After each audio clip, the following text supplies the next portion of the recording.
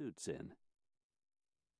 The outer room was set up like a living room or sitting room, complete with plush armchair and sofa, and a small sidebar with decanters for various types of liquor.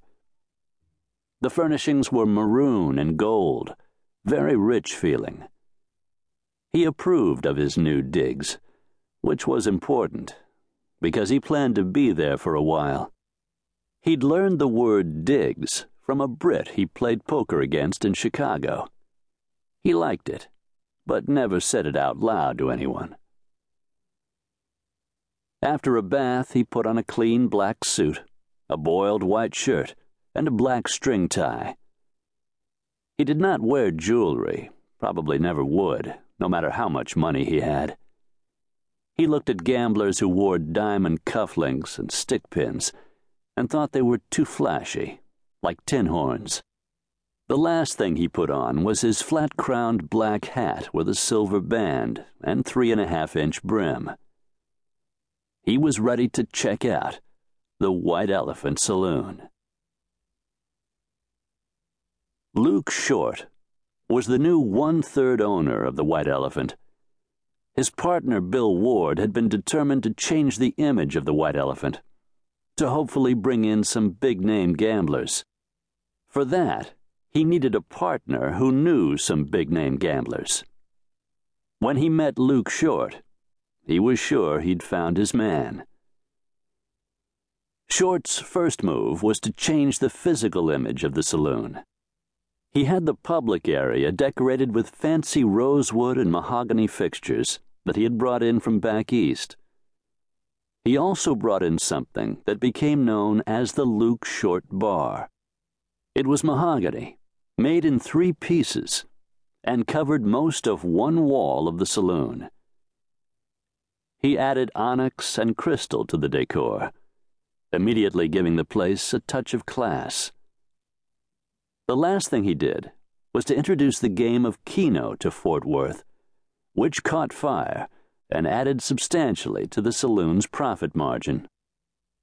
Little Luke had placed his personal stamp on the White Elephant, and, just as Bill Ward had hoped, the big-name gamblers began to come.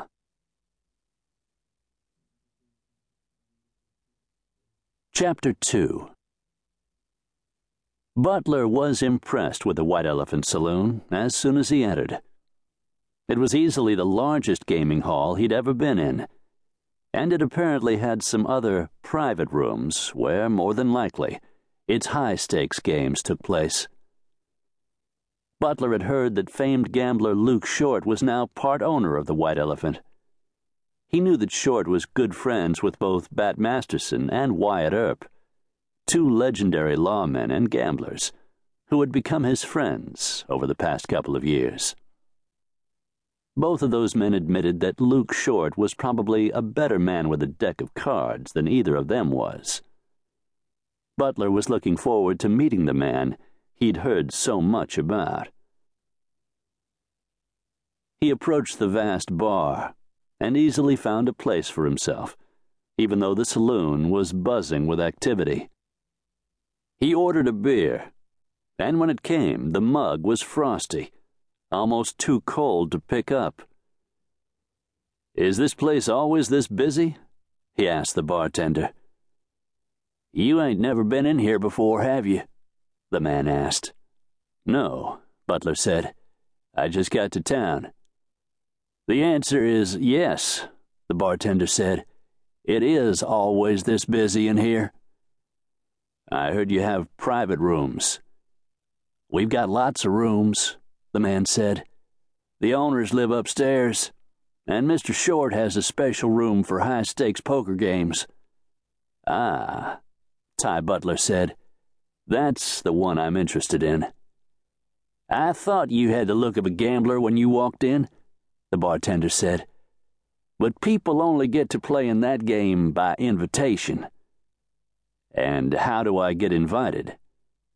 "Do you know Mr. Short?" "No, but what's your name?" "Butler." The man shook his head. "I don't know the name," he said. "So you ain't famous." "No."